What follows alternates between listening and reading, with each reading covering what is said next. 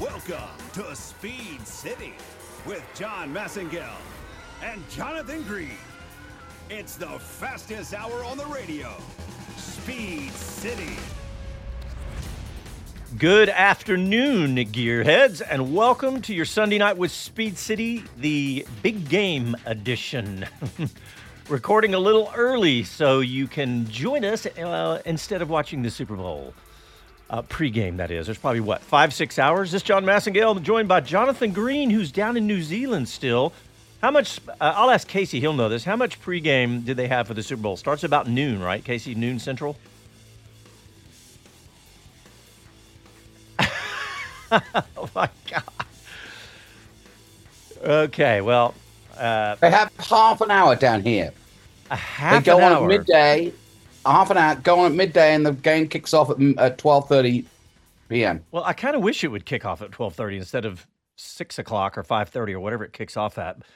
But we are not going to talk any more about the Super Bowl. We may talk about Taylor Swift. I don't know, maybe. But we're not going to talk about the Super Bowl anymore. We're going to talk about Formula One primarily. We had lots of team launches. We're going to talk about that. And is it true that it's going to be George Russell's teammate? That who is? Taylor Swift? Taylor Swift? Yes, that is true. That is a rumor I can confirm. Okay, good. I'm sure she could if she wanted to. Just say the word and it's done. What else are we going to talk about? We are going to talk about Christian Horner, but to disappoint all those, probably not very much, because there's really not a whole lot to that story yet. So, well, you say that, John. I've got a few little inklings I'd like to talk about that are related to Mr. Horner's potential demise. All right, well, we're going to talk about the Super Bowl one more time. Casey, does the wide shot get the snack tray that I brought in that Jonathan can't partake of? Okay, good. Jonathan, can you see the wide shot? I brought in a Super Bowl snack tray for Casey and I because just to make you jealous because you're down there in New Zealand, you don't get to partake. Did you freeze, Jonathan, or did you just ignore me? Oh, you're... No, I can't see you. Okay, well, never mind then. I've got check. All I've got is KJCE. There we go. There we go. Now I see you. What do you got? What's the snack tray going? All right, we got some sort of pickled olives thing. We got two kinds of cheeses, two kinds of crackers, some salami, and some other. Look, it's not Thanksgiving. It's Super Bowl. Well, I just grabbed the first thing I could find in the grocery store. I'll admit that.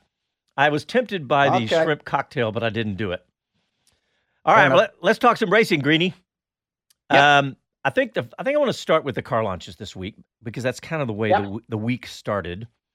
And the first one was the Alpine team.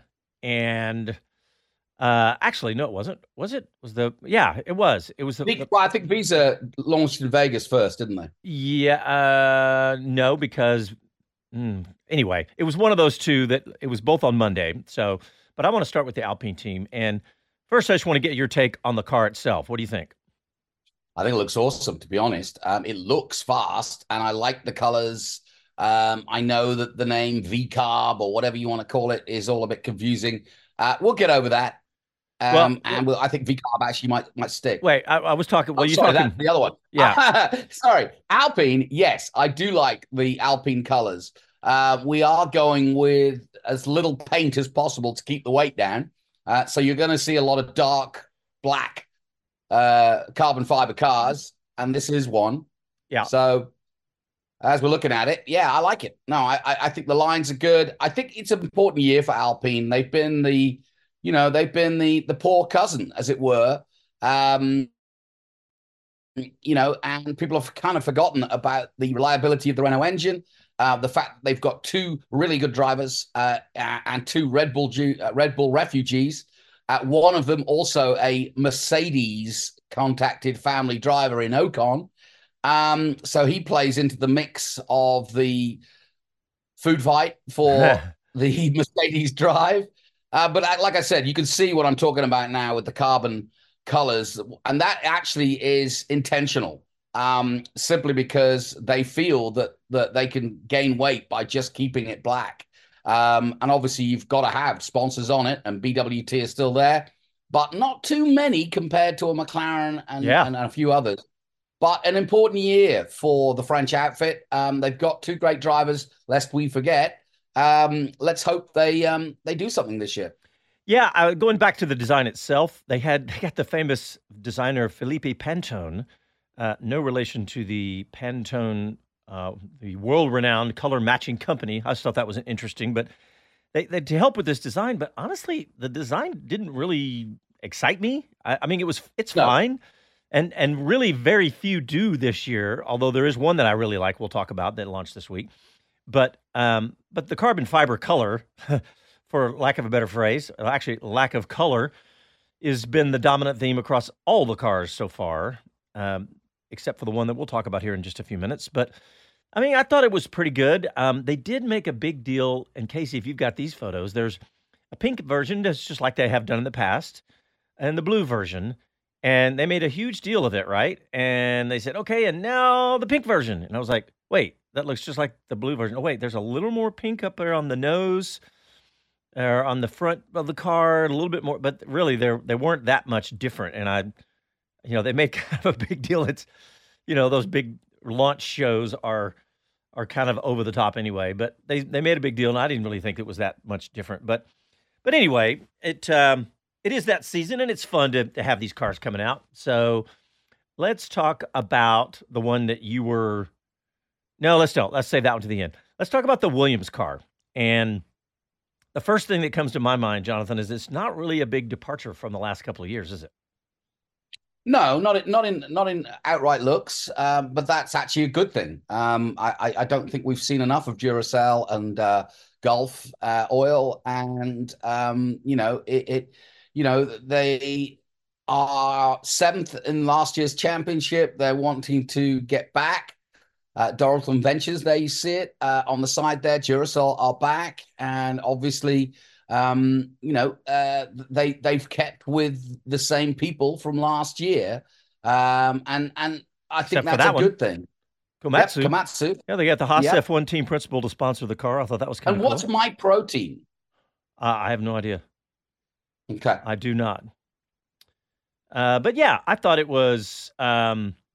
I mean, look, the Duracell thing, that has not gotten old with me. I think it's a great idea. It was one of those things that just fit perfectly, on the top of the car like that. I think that looks great. Yeah, it's a clever design. Yeah. But it's not my favorite, but it's not bad. It's not bad, and it's continuing with the theme that they had in the last couple of years, and it's working. And you know what? While we're talking Williams, I want to talk real quick about Logan Sargent, because I saw a story where he had done something that could potentially change his entire. Well, I'll go big. This will be the clickbait one we'll cut out. This could change his entire future. Well, no, but in all seriousness, he's bulked up 5 more kilos, and he's got a new trainer. Yep. And that seems to be at the behest of Vowles, to be honest. Yeah. Yep. And because I did read that story where he talked that Vowles was saying, hey, look, this is one way you can, that won't hurt no matter what. And remember how exhausted he got last year in the one race where they basically had to carry him out of the car in the heat, remember? Yeah. And I find it interesting because Albon, when you look at the two physiques, Albon's much more waif and stray. He's much more lean, and yet he is seemingly is very strong because we haven't seen that from Albon being exhausted and being carried out of cars. Yeah, well, okay. What do you think that maybe this newfound bulk and some confidence of being chosen to stay with the team, you think Logan Sargent can impress us a little more this year? That's what James Vowles is saying. He's like, surprise the world. Tell us what you can do. And I do believe that. I mean, look, in any sport or in any business, if you give your employee the confidence to be the best that he can be, then you're going to get the best out of them. And I don't think we've seen the best of Logan. When you saw some of his performances in Formula 2, he was at the top of his game. He's come into Formula 1. He's tried to overdrive a tricky car. And that's where the experience of Albon has come in because, that's just experience. And he's probably tried too hard like any rookie would. And I think that was the problem for Mick Schumacher too at Haas. He had a tricky car and he probably overdrove it and it lost him his job. Sargent survived.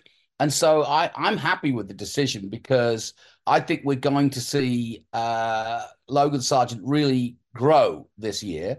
And I actually think that if he's more comfortable, I don't know why he's bulked up per se. I think he was basically hanging on to the car last year. And so therefore he needed more strength. And so bulking up muscle-wise, which, he's not just going to put 5 kilos on in eating mashed potato. He's going to put it on in muscle. So if he's got his upper body strength better than it was, well, of course he's going to handle a car better. Yeah, and I think you're 100% right.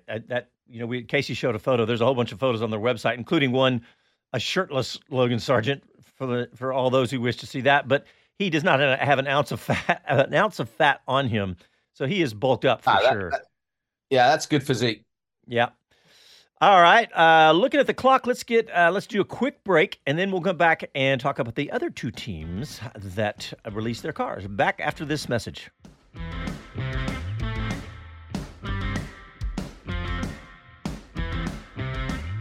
All right. Hey, Casey, you just want to do a quick break, and then we'll go back in, or do you want to do the full hour? Okay.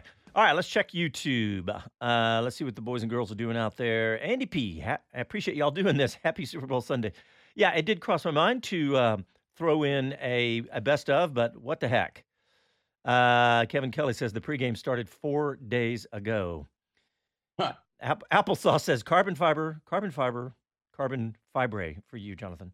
For the colors, for all the team colors. What's it called? He's just saying they all have new color. They're all carbon fiber. I said carbon fibre, the UK spelling / pronunciation.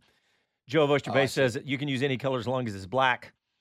Andy P says theme across the board looks to be evolutionary rather than revolutionary. Yep, agree with that. Wesman says, damn, he's Hulk Hogan. I guess he's talking about Logan Sargent. And let's see, what does Paul say? Wouldn't surprise me if Horner thing stems from an improper pronoun beef. Well, yeah, we're going to get into that, Paul. And so, all right, we're coming back.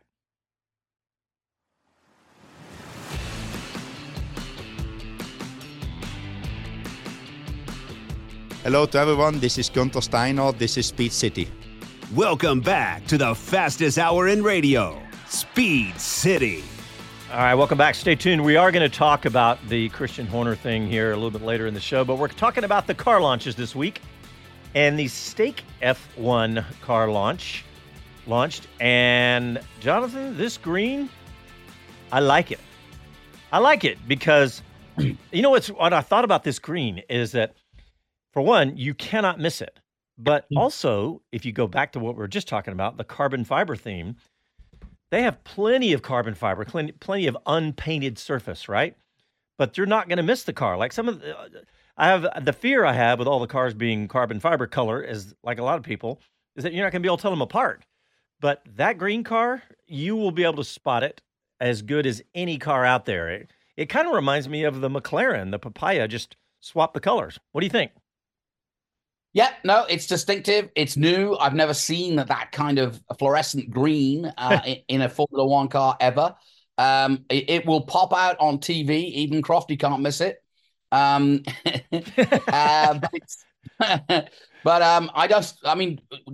just want to know if the steak comes with either béarnaise or mushroom sauce.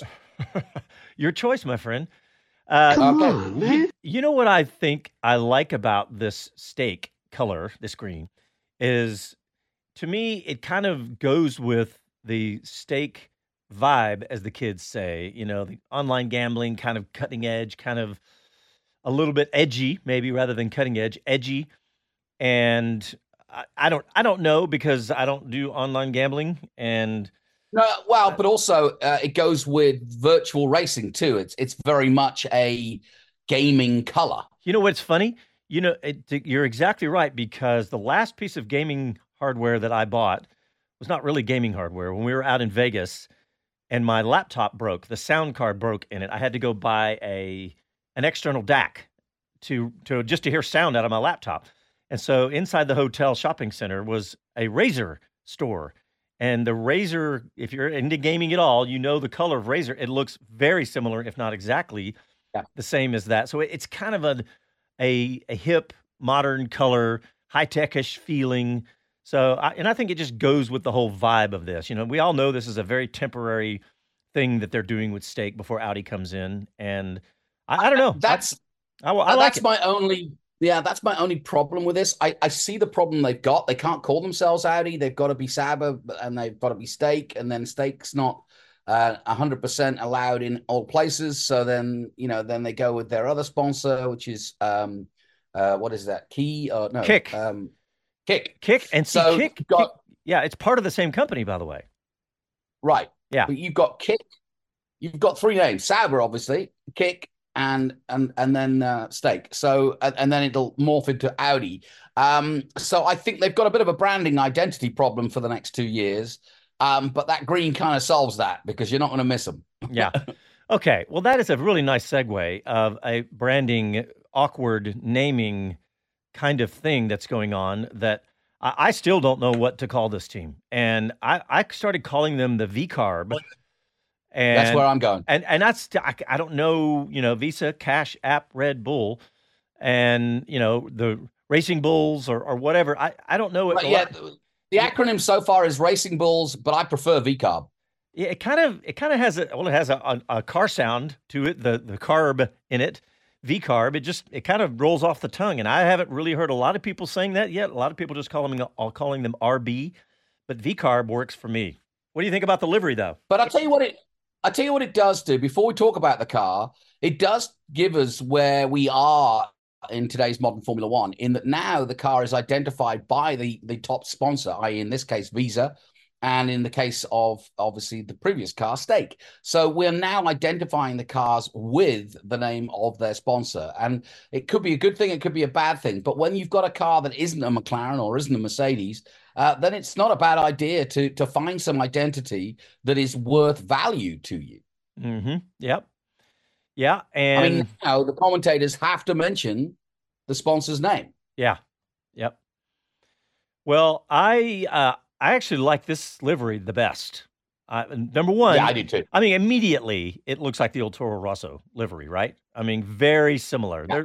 There's some, obviously it's not identical, and there's some tweaks that I like better than others. But I like it. Overall, I think it's great. Don't you?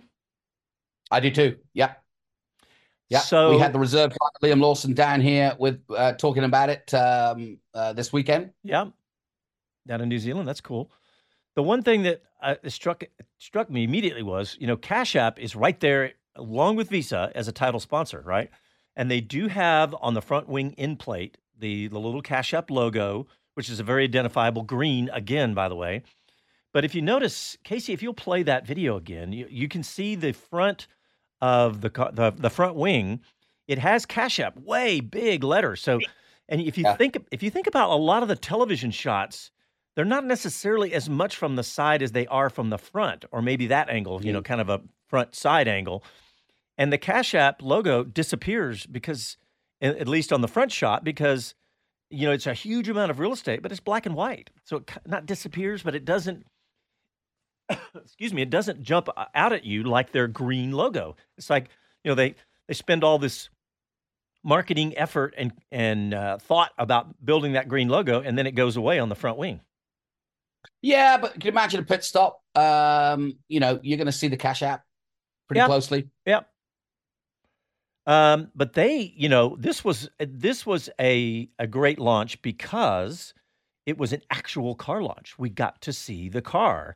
And that's where there is some stuff to talk about in this thing, because this goes into a bigger conversation, because first of all, there are lots of RB19Qs in this car.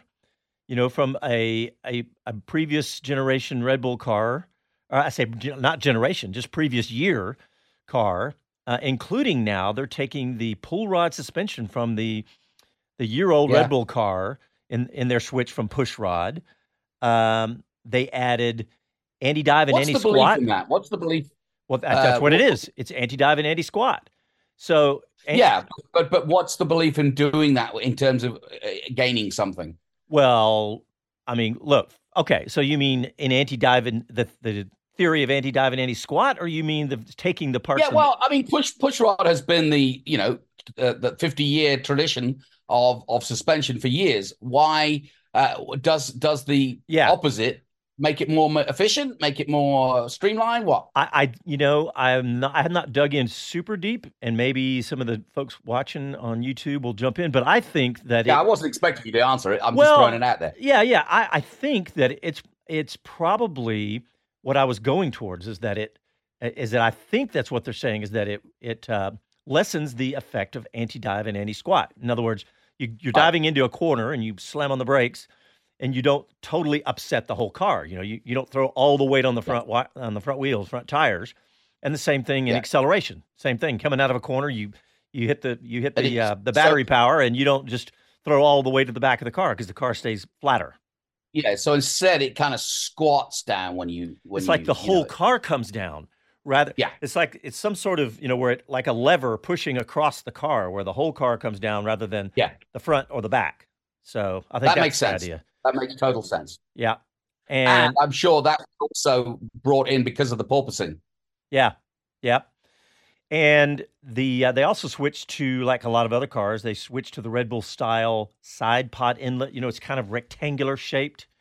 And, look, if you're not copying Red Bull's car from last year, you need to take a second look is what I'll say to that. But here's the thing I want to ask you, Jonathan. I think it was on therace.com. One of the folks was talking about how, I think the headline was a little bit clickbaity, but it was basically, they should sell this team. They shouldn't be allowed to have two teams. And Haas F1 was, slinking in the corner when they said that, because they built their whole platform on the ability to buy as much as they can from Ferrari. But what do you think about this? Because this is different. This is not the same team. I mean, this, like essentially, I know they're firewalls, and I know that they don't have the same employees, but it's a lot closer relationship than Haas and Ferrari. What do you think about that? Yeah, it shows you how quickly we've accelerated away from the Marussia HRT stroke. Oh my gosh, can we have 10 teams? How are we going to survive? Then the pandemic comes in, and then suddenly we come post-pandemic. Everybody's worth $1 million, $1 billion, excuse me, $1 billion. And we've got investors left, right, and center, from Hollywood to you name it. And then we go back and go, well, how come Red Bull gets 4 cars? And there was a time when we needed Red Bull to have a junior team, and Toro Rosso, was a great addition. And I'm sure Ferrari, McLaren, FIA, Liberty Media were delighted that they filled the numbers. And now we've got a question when we can't get a new team like Andretti in, or they're precluded from coming in when they want. It does beg the question. I don't knock Haas. Haas took a view for, Formula One is all about innovation, and it's a bit like Brawn winning the World Championship. They used the rules to their advantage. They bought as many pieces of equipment as they could. It was within the rules. Nobody liked it, but too bad. Nobody liked Brawn winning the World Championship with a double diffuser. But they did it. Yep. So that's Formula One to a T, isn't it? Yes, it is. And it's the way it should be. So again, Toro Rosso was a good way for Red Bull to use the money they've got to double their impact. And now they have an over $1 billion asset, which they could easily sell off and to an Andretti or even another, potential thing. Remember, there were 4 applicants, one including one from Saudi Arabia, one from here in New Zealand and Rodin, another from Jack Villeneuve's manager. There's still room for more franchises if they wake up. And I still don't believe the argument. Good luck with that, Jonathan.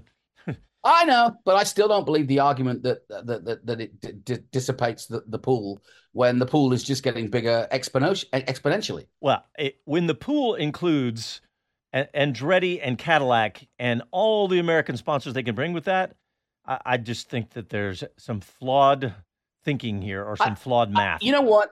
I'm sure some 22-year-old is probably watching this show going, what's he on about? Well, the point is, I've been involved in Formula One, and I've been fighting for Formula One to basically, involve the American market. It was an absolute huge hole in the world of Formula One not to have the money stroke impetus that a world championship, as we would call it, we used to say quietly amongst the journalists, it ain't a world championship until we conquer America. And now we've conquered America, and it is a world championship. And the benefits of all the money from all the, like I said, I call the tech companies the new tobacco, and they're all American, basically. Yeah. I hate to disappoint you. There's probably not too many 22-year-olds watching our show. I know. I'm just messing with you. But yeah, I mean, look, this is, first of all, the little rumors that you hear out there is that, and Andretti said it. I shouldn't say rumors because Andretti said it. They're not stopping. They are continuing to work. So let's just. I'm happy about that. Yeah, I am too. I'm ecstatic about that. I didn't expect them to lay off 100 people. But, by the way, remind me, I've got one of his proteges down here racing. Yes, we are going to talk about some of the young racers. We got a bunch of Americans down there racing in Toyota this weekend, don't we? So we'll get all that. Heck, yeah, 9. All right, well, you know what? It is about that time. Let's go ahead and take a quick break. And when we come back, we'll continue our discussion. A little more Formula One right after this.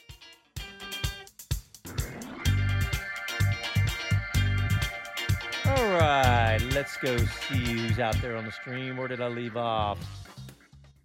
Let's see. Andretta says, happy Sunday. IndyCar last year, same colors. Let's see. Wesman's. The Sauber thing kind of reminds me of Minardi from the mid-90s. Okay. Kevin Kelly attempted a joke. Steak. When are they going to be called well done? That's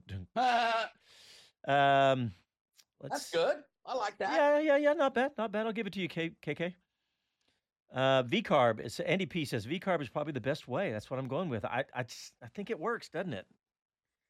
Because there's not you could say Visa, but then you're leaving out Cash App, which they're paying to be on that title line. So, all right, Andy P is going to help me out here with the push-pull rod. He says, I read that pull rod suspensions open up more potential aero gains if it is integrated into a more overall aero package. They both work. That's what I thought. Yeah, but you realize that we're also kind of saying the same thing because in the downforce era, all the downforce is created by the car, and if it's too tilted, too much nosedive or too much squat, you're losing all your aero. So maybe we're all right. All right, coming back.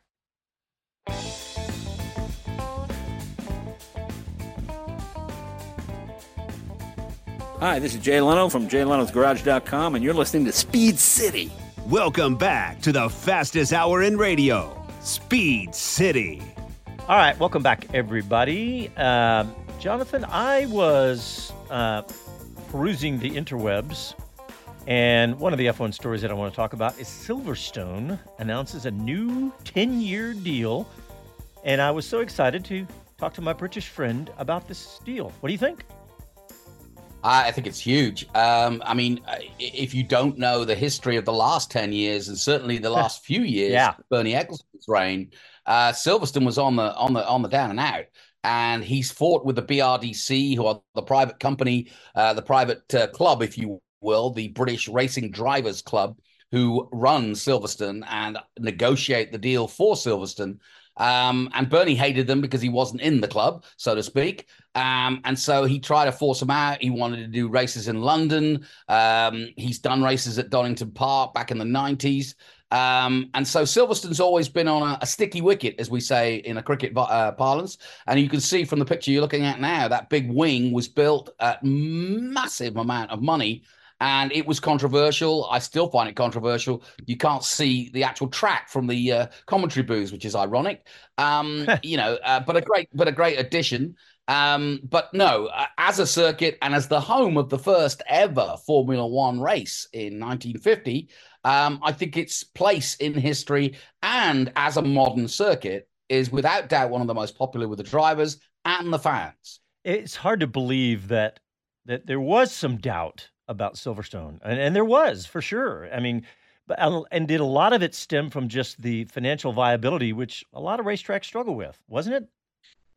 Yeah, and this goes to, if the changing world of cars and franchises in Formula One, the changing world of how the promoters go about their Formula One tracks. For example, as you know, Texas Special Sports Fund has committed to Austin. in Malaysia and China and in Asia, the governments get behind promoting and paying for the rights. Silverstone has had no backing from the government of Great Britain ever. Wow. So, and nor really has the Formula One industry, which, let's face it, punches above its weight for the amount of people involved. And in that area of Oxfordshire, all 10 teams, all boasting, 800 plus employees and how much turnover. It's a huge part of our GDP in the UK, and yet it's never been government subsidized. We got to think of a new analogy of punching above its weight for the automotive. We're going to say what? Bouncing off the red line or revving? It's never Taylor Swifted above its. Okay, how long did we go? We went 11 minutes without saying Taylor Swift again. Yeah. Oh, now Siri's it's never Travis Kelce. It's never Travis Kelce above its girlfriend. Oh, there you go. Not winning, am I? And you know what? This deal, though, with Silverstone, it's the latest in a series of long-term deals that F1 has announced. Because last year we had announced a deal with a street race in Madrid that joins in 26. There's several, and and I've made me think about COTA. We only have what was it, a 5-year? I can't remember now. I should. Yeah, it was a 5-year deal, which concerned me. And yet, when I asked Bobby about it, he said, "No, that's what we agreed. That's what we want. I'm happy with that deal." And I can't push the man too far. I asked the question. He gave me the answer. I would like to see a longer term deal. What is great about a long term deal? It's a bit like the Concord Agreement. Is once you get a long term 10-year deal like Silverstone's got, then you can plan all sorts of events and infrastructure that you could never do before, because you know that you're guaranteed 300,000+ people each and every July for the Formula One. And then, lesser events like MotoGP or touring cars or whatever else you've got, British Superbikes, those all add into the pot, but that's your staple diet is your once a year huge event. And that's certainly how Austin has managed to, grow. And now with NASCAR and WEC coming back, these are all added pluses but if you're looking at paying your staff post-pandemic, you need a long-term contract. Yeah. And think about it. 4 of the 20 drivers are going to compete, either race under a British license or born in Britain. Hamilton, Russell, Lando, and Albon. So, and 9 of the teams are based within 100 miles of Silverstone. Yep. By the way, did you see the Haas brake light at Silverstone last week? No. The what? Haas. What about it? Well, it did 40 miles. It did a bunch of laps at Silverstone. Yeah, yes. Actually, wasn't that earlier today is when that was? Yeah, I put it in the doc so you can see it. There's a Twitter link to it. Yeah, sorry. I thought you said something about a brake light, and I was like, what's he talking about? But yes, I did see that, and that's pretty cool. And they had a little clip of the car, the sound and everything on Twitter and stuff, so that was cool. And here it comes. Yep, Casey's on the ball. As always. Domenicali, F1 CEO, said, Silverstone is an iconic venue at the heart of F1 history, and as it approaches its 9th decade hosting Grand Prix, the event continues to attract fans from around the world for fantastic racing on track and the amazing fan experience of it. Yeah, Silverstone, what do you think? I've never been, and that's definitely on a bucket list for me. Oh, you should take your boy. There's the Haas. What do you think? Yeah. The car itself, we talked about when it launched a couple weeks ago. I think, actually, if I were to rank them right now, I would rank Haas pretty high up there. I'd have to say McLaren, my favorite. Maybe Stake next. Maybe Williams. There it is. Yep. So, but yeah, the Haas car, and here's the that's on Twitter, the video that we're watching there of the car. Yep, pretty cool to see. Nice to see a Haas moving. Yes, nice to see. This early on in the season. Yeah, especially if you go back. Post-Gunther. Yes, post-Gunther. All right, well, now we're going to shift gears, and we are going to talk about Christian Horner, because this is not the kind of F1 bombshell that we've been. There've been some exciting ones recently, and this is not what you want to hear, Jonathan. going to say, if you'd have told me at Abu Dhabi that the big stories of the winter would be Christian Horner's jobs on the line after winning 23 of the 24 races or however many it was, and Hamilton would be going to Ferrari, I would have told you you've been eating magic mushrooms. But here we are. I really do think this is a hit job, total hit job from internal. Because I'll tell you why. But by that you mean that it's unfounded? No, I don't know that to be sure. I was going to say. But I do think that, look, if his management style was controlling, it doesn't seem to be of a sexual nature, which we all thought of as an obvious thing, that a female had complained about him. And now it seems to be that it wasn't so much, it was more of a controlling way of managing. And the way that Red Bull have leaked this to the press, which they never needed to do, a simple phone call from Austria saying, hey, we've just had one of our ex-employees say that she's, thinking about going public with this, that, and the other. It doesn't ring true. It just does not ring true that Red Bull themselves would say, yes, we're doing an investigation, and yes, we've got a lawyer, and yes, we're meeting on Friday, and yes, we cannot put up with this behavior. That could all have been done internally. So I just think that there is a power fight, and it may be Marco, it may be the new head. Remember, Masterchich passed away 2 years ago. And the new head of Red Bull is a young guy, and maybe he's looking for his own power play. But I do find it odd, especially as there's no smoke without fire. But at the same time, what is this all about? Yeah, I mean, all we know is it's unspecified claims made by a female employee. So, and that the Red Bull parent company in Austria has opened up an official probe into the matter. So that's, and at this point, they had the hearing on Friday, and apparently it was 8 hours of Christian Horner answering questions, which, I mean, that sounds like a Senate hearing or something. That's a normal Sky show, isn't it? Yeah. Yes. But that just sounds insane. I mean, 8 hours of answering questions. I hope he got a, lunch and restroom break in that, but that just seems like over the top. But that's what makes me think there is something to this. It's not just, they didn't just meet and dismiss it.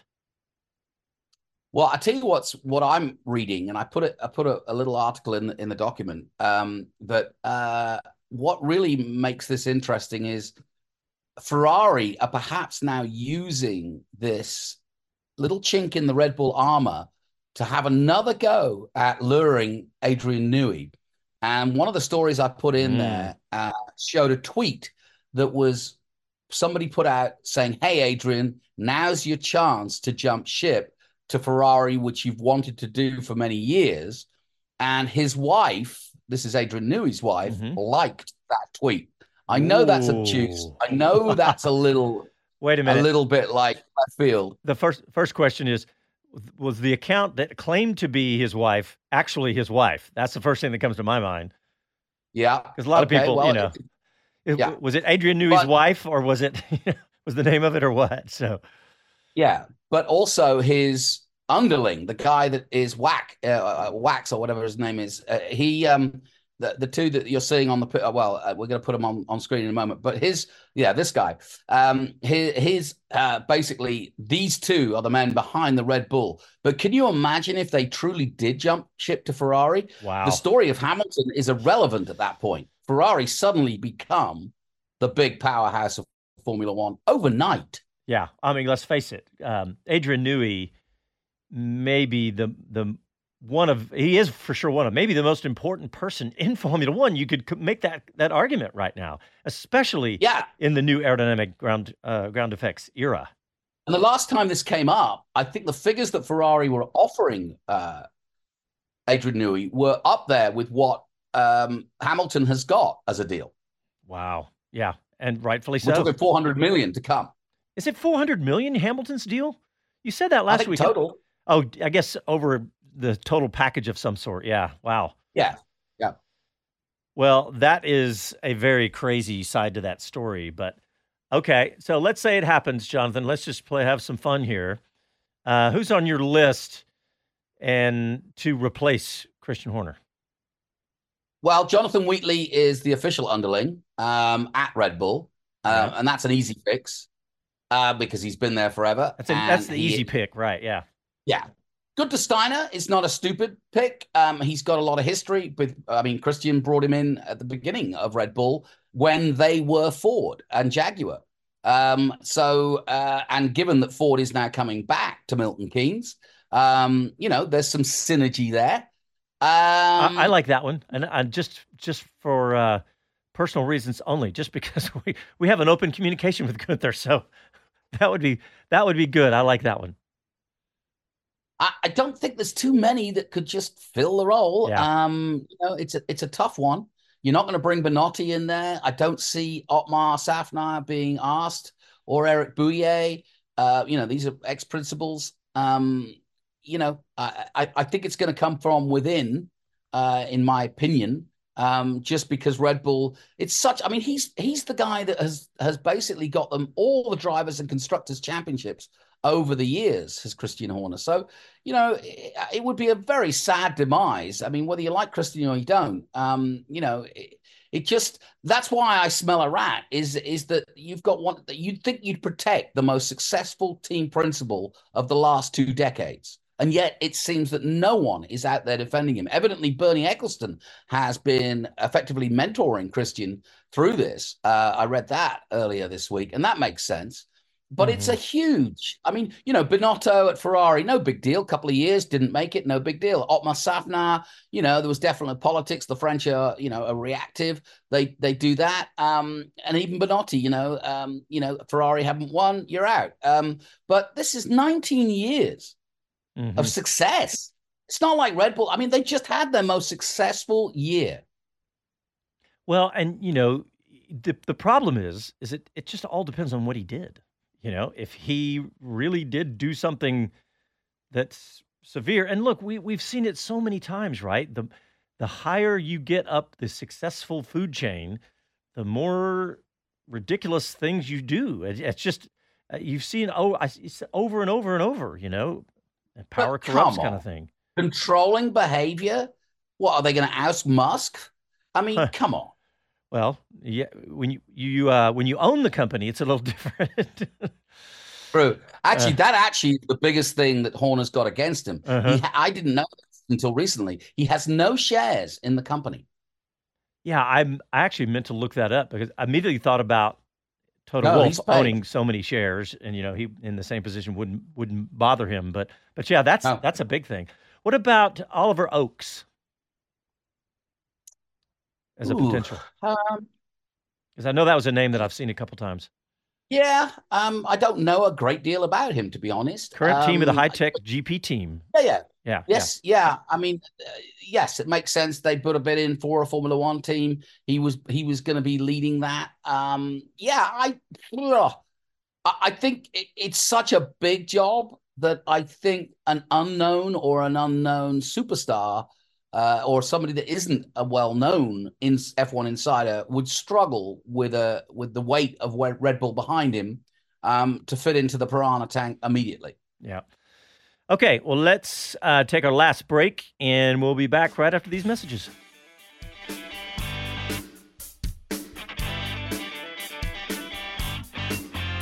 All right, we're still live on YouTube, Facebook. Got some comments. Let's see. Andy P again. Or Wesman Buzz that says he's just going to call him Red RB since he doesn't want to acknowledge his sponsors. They are the people that supply us the money for our sport, Wesman, but I know what you're saying. Andy P says the V-carb design concept feels like MotoGP where the customer team gets last year's works model. Ray says streaming from Charlotte. Welcome, Ray. Thank you, sir, for tuning in. And Ray also says... This is my favorite. Casey, get ready. Ray says, Gunther will hug the entire garage for a job at Red Bull. And let's see. I would have fucked the whole paddock. I knew Casey. I'm sorry. He still hasn't got away with that. You still think you said the F word, huh? Well, it's what it sounds like. I know. Okay, Andy P says code is good through 2026, I believe. Normally, Andy, I knew all the dates so well, but I think that was when I was a little less secure about it. Now I feel very secure about it. All right, coming back.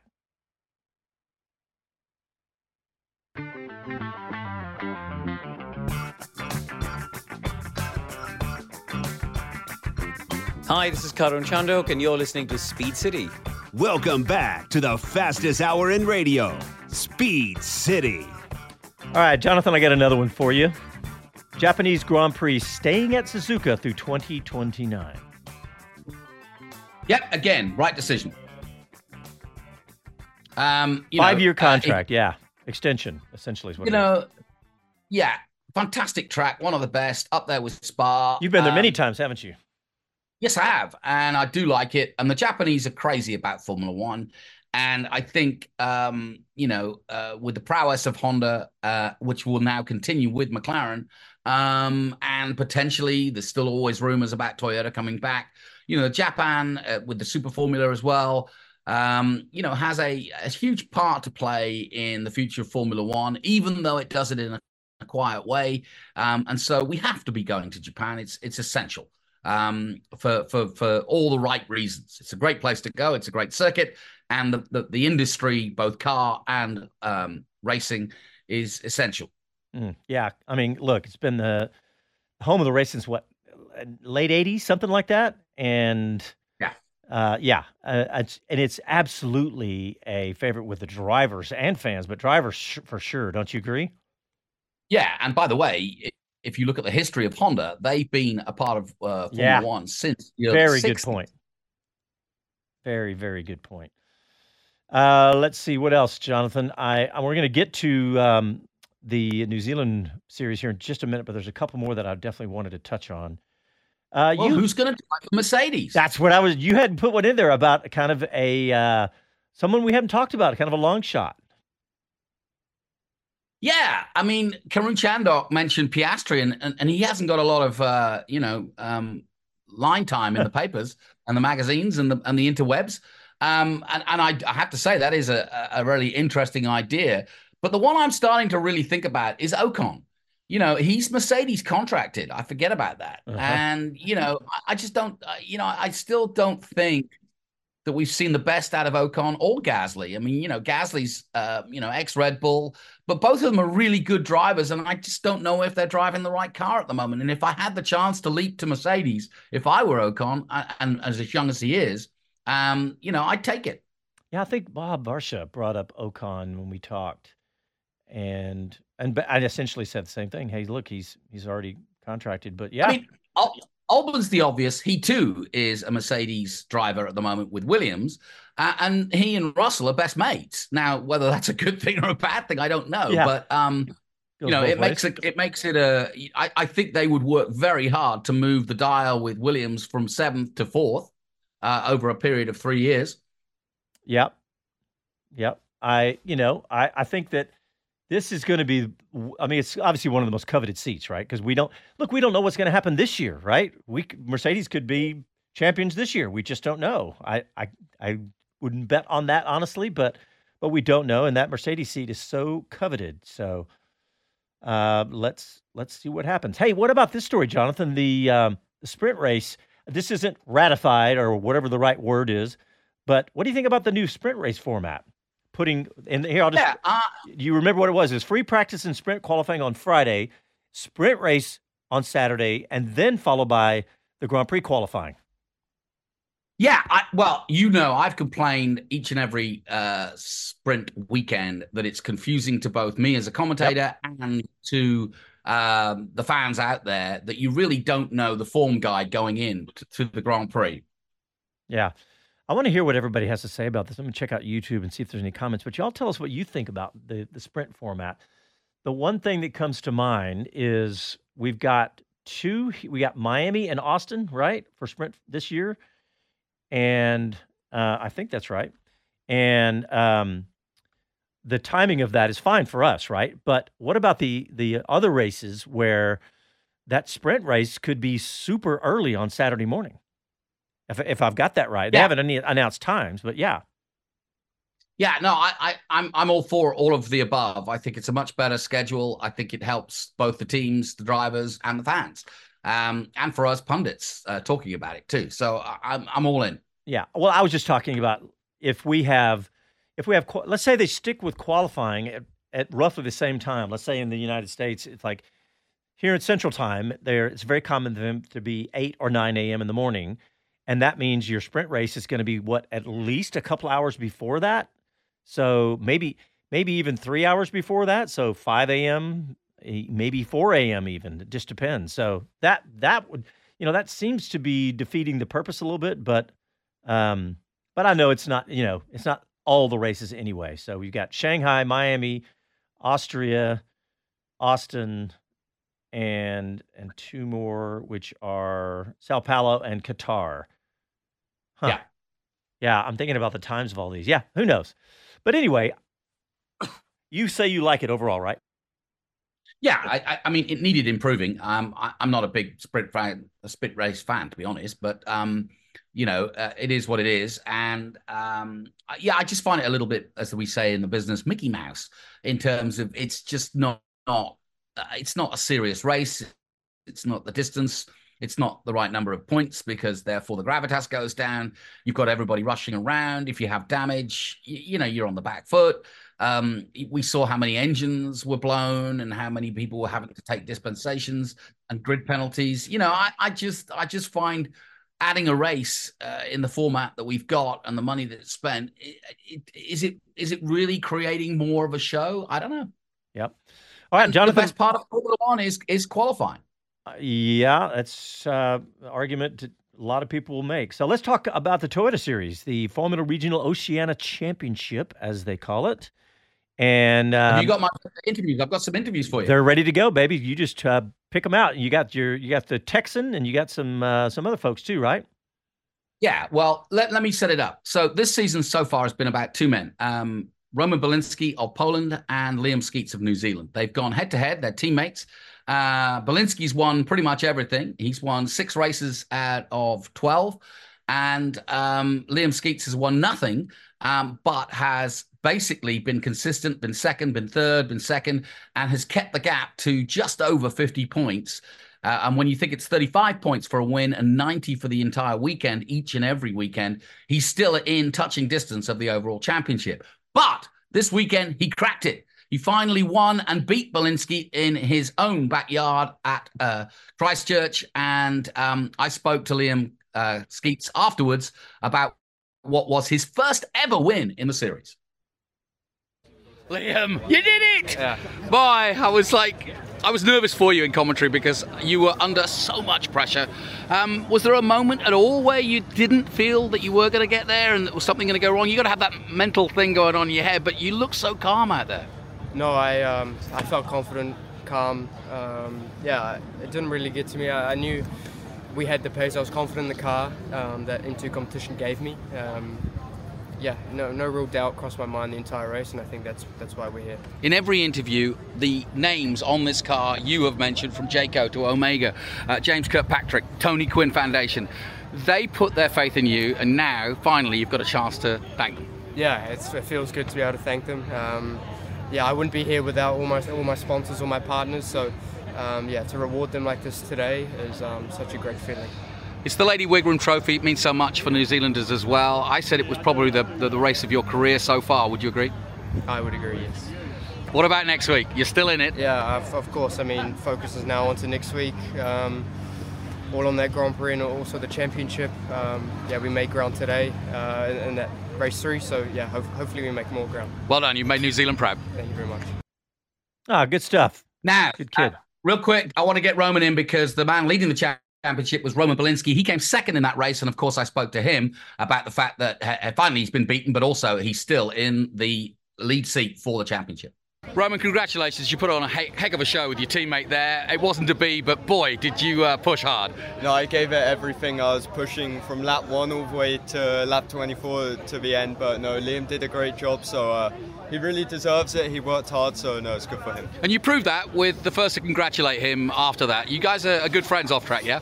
Yeah, really good friends, and no, I've seen how much work he's put into it, so I'm sure he'll be very happy, and he's done a very good job. You're almost there, but you've got to keep going. 3 more races. Yeah, exactly. That's why I need to look at more of a championship rather than winning just races. I need to think about the points and banking the points, but no, hopefully next week will be a good week. Well done again. Thank you. Thanks, man. You heard him here first. The future stars of open wheel racing right here. Yeah. All right, everybody. By the way, that may well be racing in America next year. Yep. Well, thanks, everybody, for tuning in. Happy Super Bowl Sunday, and go enjoy your snacks and your fun and your family, and have a good Super Bowl. Talk to you all next Sunday night. Happy trails.